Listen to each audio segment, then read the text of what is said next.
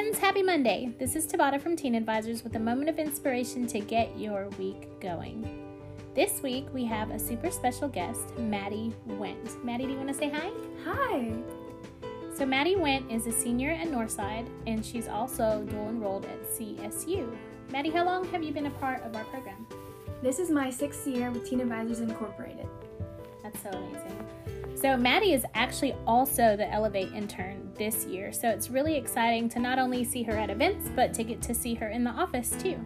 So, the last few weeks you guys know that we've been talking about the fruit of the Spirit, and this week Maddie's going to be sharing about kindness. Maddie, do you want to share what God gave you to share?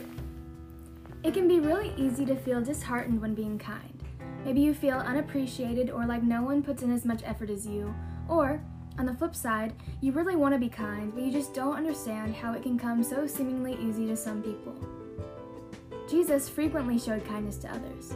Take the woman at the well, the adulteress he saved from a stoning, the blind, the lepers, the sick, the possessed, all these people and many more that Jesus helped, though he didn't have to. Consider Proverbs 11 and 17. A man who is kind benefits himself, but a cruel man hurts himself. Giving to others, showing kindness, shouldn't be a chore or an obligation. True altruism is being concerned for the well-being of others, spreading kindness to them in hopes that they can benefit without seeking reciprocity. The joy of showing kindness comes from your mindset. If you show kindness expecting huge things in return, you will always be left disappointed. When showing kindness with only the needs of others on your mind, you can never be dissatisfied. Jesus didn't expect anything in return for his kindness, but for those of us who can feel burnt out from showing kindness, consider this analogy. You start with a cup with some water in it. You keep pouring it out into other cups, but you never refill it. Eventually, your cup is empty, and so is anyone else's that you try pouring into. Remember that Jesus wasn't constantly pouring out from an empty cup. Matthew 14:23. After he had sent the crowds away, he went up on the mountain by himself to pray, and when it was evening, he was there alone. Only, he wasn't really alone. He was being poured into by God. God is the pitcher of living water that never runs out. If you give him the opportunity, he'll fill your cup till it is overflowing, and you won't be able to stop it from pouring into other cups. We aren't meant to go it alone. We are meant to be a vessel for God's kindness, a kindness that knows no bounds. Do not be overcome by evil, but overcome evil with good. Romans 12:21. Kindness is how we fight evil.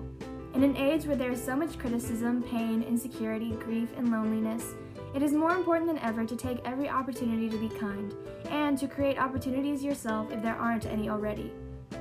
Let all bitterness and wrath and anger and clamor and slander be put away from you along with all malice.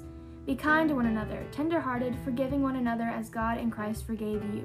Ephesians 4:31-32. If you have a hard time showing kindness, go to God. Let him guide your path and pour out his kindness through you.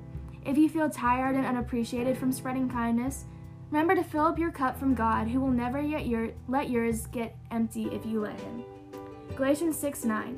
And let us not grow weary of doing good, for in due season we will reap, if we do not give up. My challenge for you is to pay attention to the ways God is showing kindness to you. Then do something nice for yourself. Fill your cup and then let it overflow onto others. Wow, thank you so much. When you were talking, I actually kind of just saw like a picture of one of those fountains, and the water was like running up, and then it flows down to the next one, and then it overflows down to the next one, and it's constantly going and constantly filling. And I think that's what happens too when we spend time with God. He's filling us up, and then we're able to let that overflow into others.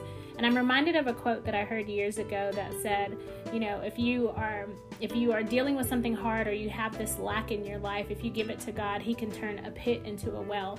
And when we take that and let God kind of fill that up, then we're full of everything that we need so that we can be, there for others and pour into others what they might need, just like God has poured into us. So, friends, thank you guys so much for taking the time to listen. Thank you so much, Maddie, for being a part of this today. We hope that you guys will take the time to share this with somebody that you care about. This has been Teen Advisors with your moment of inspiration, giving you the freedom to live real and really live.